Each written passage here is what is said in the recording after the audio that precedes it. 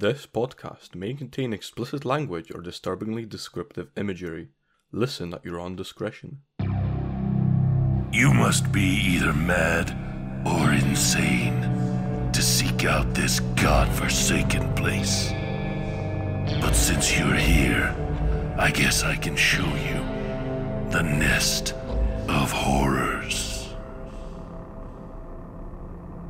Don't fall in.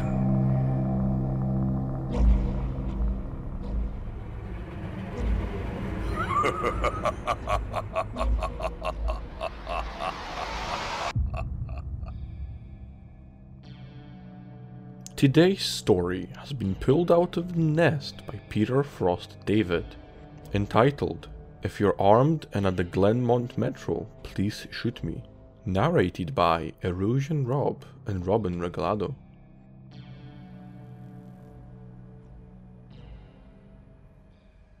If you're armed and at the Glenmont Metro, please shoot me. Make it a headshot. Shoot me in the temple aiming slightly downwards. I need the bullet to travel the shortest possible distance through my brain before it hits my hippocampus. If I'm lucky, the sensation of the gunshot ripping through my skull will only last a few decades. As awful as this sounds, you'll be doing me an enormous favor. Death by a headshot, as soon as possible, is vastly better than the alternative. My ordeal started over 10,000 years ago. At 10:15 this morning, I earn extra money by participating in drug trials. I'm a so-called healthy subject who takes experimental drugs to help assess side effects. Once, it was a kidney drug. A few times it's been something for blood pressure or cholesterol. This morning, they told me the drug I took was a psychoactive substance intended to accelerate brain function. None of the drugs I had tested so far have ever done anything for me, in the recreational sense. In other words, none of the drugs I've tested have given me a killer buzz, or mellowed me out, or anything. Maybe I've always ended up in the placebo group, but nothing I've tested has affected me at all. Today's drug was different. This shit worked. They gave me a pill at 10:15 and told me to hang out in the waiting room until they called me back for some tests. Only about 30 minutes, the research assistant told me. I flopped onto the waiting room couch and read a few articles from a copy of Psychology Today that was sitting on the coffee table. They hadn't called me back when I finished the Psychology Today, so I picked up a US News and read it cover to cover. Then, I read an old Scientific American. What was taking them so damn long? I sluggishly turned my head to look at the wall clock. It was only 10:23 AM. I had read all 3 magazines in 8 minutes. I remember thinking this was going to be a long day. I was right. The waiting room had a little bookshelf with some used hardcovers on it. When I stood up to walk to the bookshelf, it felt like my legs barely worked. It's not that they were weak, they were just slow. It took a full minute just to stand up off the couch, and another minute to take 2 steps to the bookcase. I scanned the old books on the shelf and picked out a copy of Moby Dick. My arms had the same problems as my legs. Just reaching 1 foot in front of me to grab the book took a long time. I actually got bored just waiting for my hand to reach the spine of the book. I slogged back to the couch and collapsed onto it in a slow-motion fall that reminded me of the low-gravity hops of astronauts on the moon. I opened Moby Dick, slowly, and began reading. I started with Call Me Ishmael, and got as far as Ahab throwing his pipe into the sea, which was all the way to friggin' chapter 30, before they called me back. How are you feeling? The research assistant asked me. I feel slow, I said. Actually, it's the other way around. Everything seems slow because you're so fast. But my legs, my arms, they're moving in slow motion. Your body seems like it's moving slowly because your brain is fast. Your brain is running 10 or 20 times faster than normal. You are thinking and perceiving reality at an accelerated pace. But your body is still constrained by the laws of biomechanics. Frankly, you're moving much faster than a normal person. She pantomimed the jogging motion. But your brain is running so much faster right now that even your fast walk seems very slow to you. I thought about my slow-motion flop onto the waiting room couch. Even if my muscles had slowed down, my body would still react to gravity the same way. But in the waiting room, I even fell in slow motion.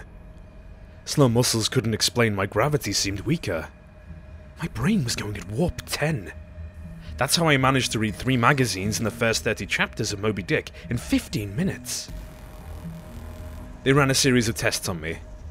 The physical tests were fun. They made me juggle 3 balls, then 4, then 6. I had no problem keeping 6 balls in the air because they seemed to be moving so slowly. It was boring, frankly, waiting for each ball to move through its arc so I could catch it with my slow-motion hands and toss it back into the air. They threw Cheerios in the air and I caught them with chopsticks. They dropped a handful of coins and I counted the total value before they hit the ground. The cognitive tests were less fun, but very illuminating. Finish a 50-word word search, 3 seconds.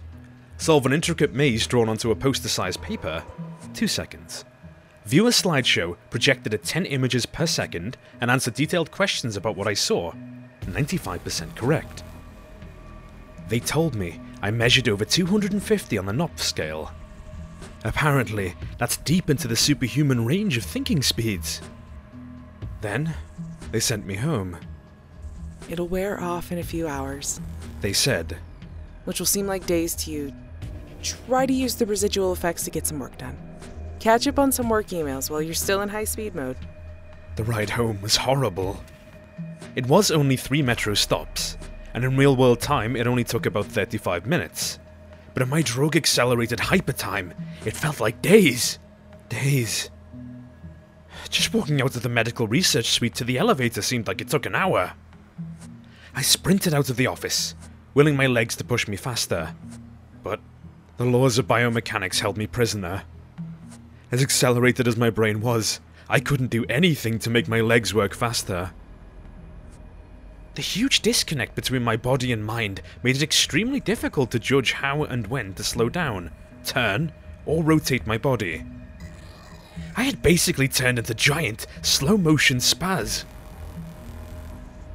I misjudged my speed and rammed into the wall by the elevator button at a pretty good speed.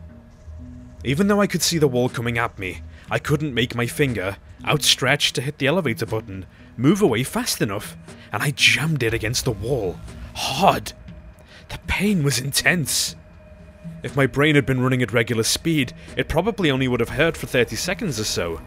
But in my accelerated state, the intense pain seemed to last for half an hour. 45 minutes maybe. The elevator ride was horrible. It felt like I spent 4 or 5 hours just descending 7 floors, with nothing to look at but the interior of the elevator car. I sprinted to the metro station. I have to admit, this part was almost fun, even though my body moved at what seemed to me super slow speed. I could still carefully choose how and where to place my feet, swing my arms, and turn my torso. It only took a block or 2 to getting used to having a brain that ran 24 times faster than my own body. Then, I basically sprint danced the rest of the way, twisting and juking between people on the sidewalk and dodging moving cars with inches, aka minutes, of clearance. I spent an hour, in my time frame, descending into the subway and running to the platform. Endless tedium, waiting the 6 minutes for the Red Line train to arrive. Although there was more to look at on the metro platform than inside the elevator, it was still intensely boring. I really should have stolen that copy of Moby Dick. The Red Line train roared into the station in slow motion. The normally high-pitched squeal of its brakes was frequency shifted by my high-speed mind to a long, low tone, like a monotone tuba solo. It wasn't just the squealing subway train that was 3 octaves lower than normal. All sound was slowed to the point of near inaudibility. Voices were gone, shifted below the threshold frequency of my hearing. I did manage to hear a screaming baby on my subway car. Her shrieks slowed to sound like whale songs. Sharp sounds like a car horn and trucks bouncing over potholes were low. Muddy roars like distant thunder. Back at the research offices, I could still hear and communicate with the research staff.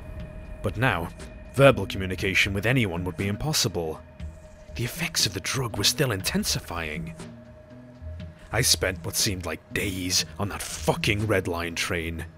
Days, listening to the wail song of the screaming baby and the tuba solo of the brakes. Where ordinary voices were frequency shifted out of my audio range, smells didn't seem to be affected.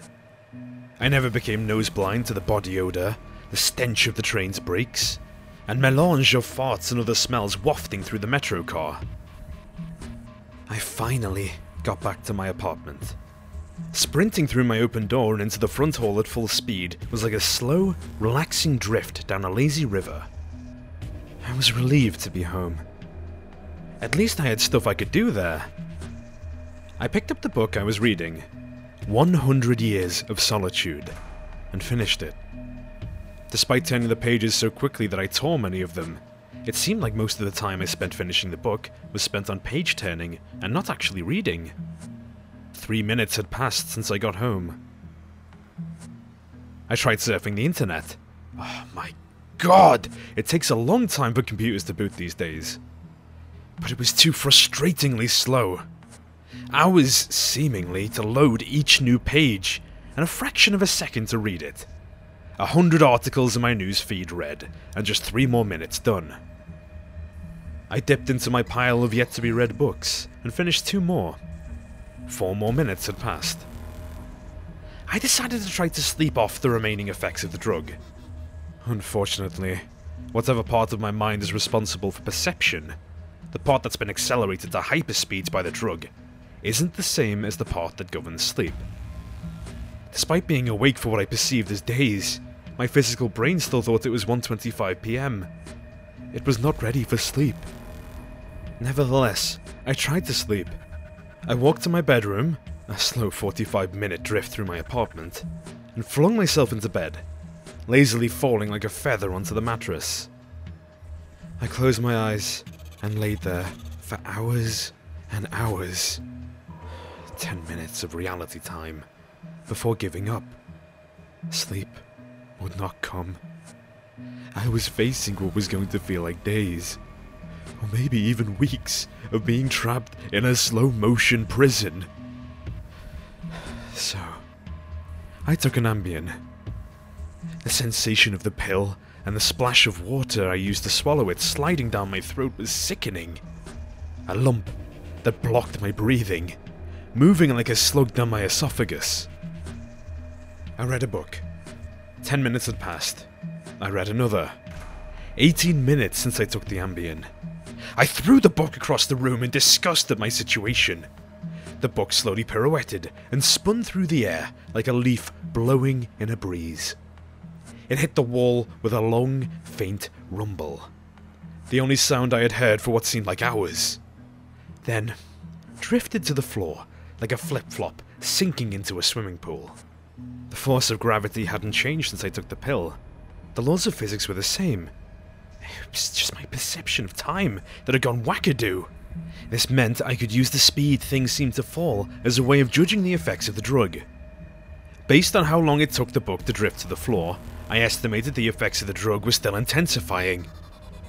I read a magazine. I turned on the television. I clearly saw each frame of video like I was watching a slideshow. Frustrated, I turned the television off.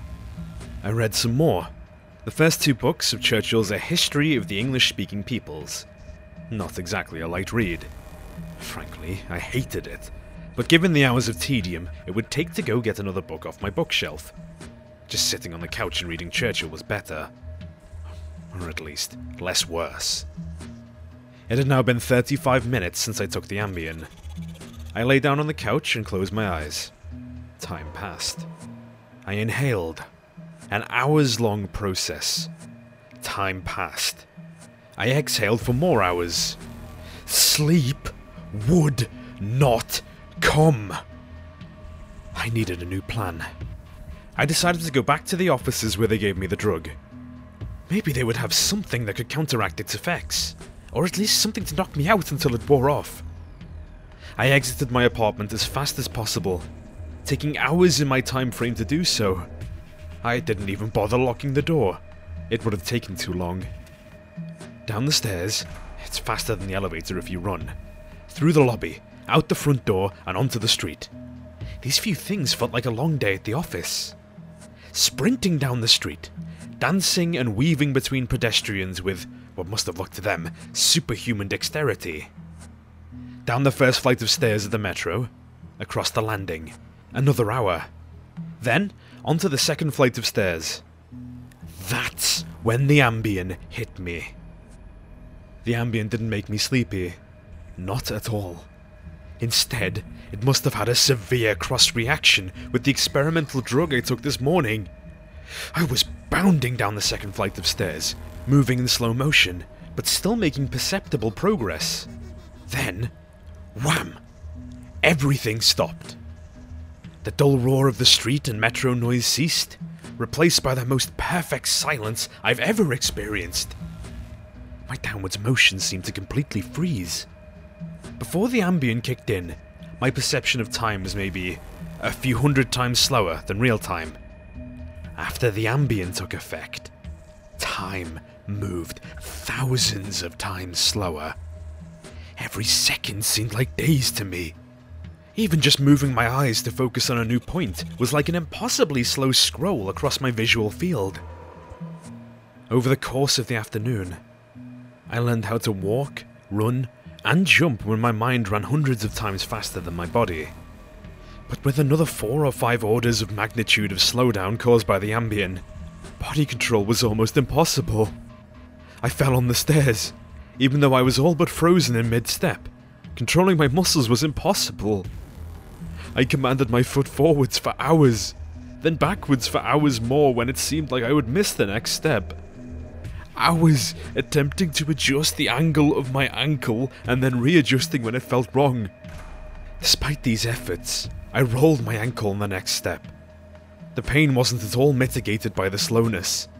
Hours of increasing strain on my bent ankle. The nerve signals that send pain into the brain must work differently than the nerves in my ear. Sonic energy was spread out over time, diluted until it was imperceptible. Pain flowed into my brain undiluted by the change in my perception of time. Hours and hours of increasing weight on my turned ankle turned into hours of increasing pain upon increasing pain. I pitched forwards, my high-speed mind completely unable to control my low-speed body. I drifted downwards for days, managing to rotate my torso enough to keep my head from impacting the ground first. I eventually landed on my right shoulder. At first, the impact wasn't even noticeable. Then, I felt a slight pressure in my shoulder as it came in contact with the ground. The pressure grew, bringing increasing pain for hour upon hour. My shoulder finally gave out, popping out of its socket with an endless sickening tug. I came to a stop days later, crumpled onto the ground, staring at the ceiling. The pain in my shoulder still screaming with the intensity of a fresh, violent injury. I had plenty of time to think during that fall. If every second seemed like days to me, then each minute of real-world time would be like years. Even if the drug cleared out of my system in the next 2 or 3 hours, this nightmare would seem to last centuries. By the time I hit the ground, I had a plan. I would somehow get to the platform and throw myself in front of a train. I twisted onto my hands and knees, days of my dislocated shoulder crying for relief. I misjudged my rotation and rolled onto my back. I tried again, collapsing onto my face as I tried to figure out how to control a body that moved slower than grass grew. Weeks of effort were finally rewarded with success. I stabilized on my hands and knees. If just getting on all fours was this difficult, I figured that walking or running was completely out of the question. So, I crawled. I crawled through the metro tunnel. The dumb looks on the faces in the crowd lingered on me for weeks. I crawled under the turnstile and onto the escalator.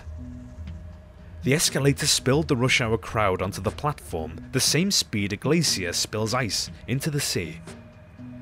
I looked out over the crowded platform during my interminable downward ride. The train status sign said the next train wouldn't arrive for 20 minutes. 20 minutes was like a year to me.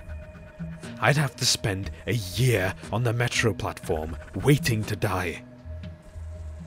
I crawled off the escalator, enduring days of stupid expressions on the commuters' faces. I crawled a few feet to a concrete bench and curled up next to it, trying to find a position to lessen the pain in my shoulder. Then, my problem with time got worse. Impossibly worse. The massive slowdown on the stairs was just the beginning of the interaction between the experimental drug and the Ambien. It fully hit me while I was curled up by the bench. I blinked. Years of darkness followed. Sound was already gone, and with my blink, sight was gone as well. All that existed was the pain from my fall. My hyper-accelerated mind wasted no time compensating for the lack of sensory input. Voices spoke to me. They sung to me in languages that never existed. Patterns and faces and colours came and went in my mind's eye. I recalled my whole life and imagined living another. I forgot English. I settled into a profound despair. I spoke to God. I became God. I imagined a new universe and brought it to life with my thoughts. Then I did it all again. And again. My eyes opened with geologic slowness. A faint glow. Weeks. A slit of light. Weeks. A narrow view of the metro platform. Ankles of the commuters near me and an advertisement on the opposite wall. I extracted my phone from my pocket. A project that spanned decades. How can I even explain the boredom? The pain in my shoulder is nothing compared to the boredom. Every thought I can think, I have thought hundreds of times already. The view of ankles and advertisements never changes. Never. The boredom is so intense it's tangible, like a solid object of metal and stone wedged into my skull. Inescapable. What are my options? If I crawl and fall onto the tracks without an oncoming train to crush me, I won't die. I'll experience even more pain from the 4-foot fall, but I'll most likely be rescued by some do-gooder on the platform and unable to act when the train finally does arrive. My suffering in that scenario will be endless. So, I wait for the train, so I can throw myself under it. When it finally hits me, I will experience the pain of being ripped to pieces for centuries, until finally, the light of life leaves my brain, and my experience ends. I've lived hundreds of lifespans at the foot of this bench. I am far older in spirit than any human who has ever lived.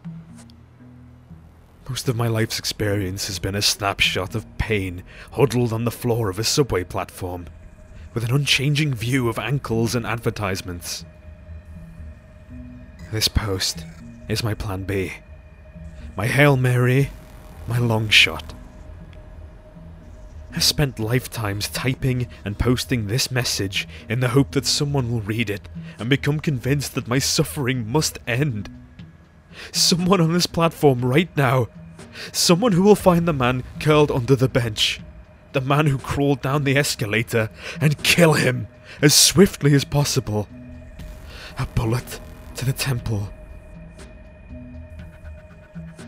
If you're armed and at the Glenmont Metro, please shoot me.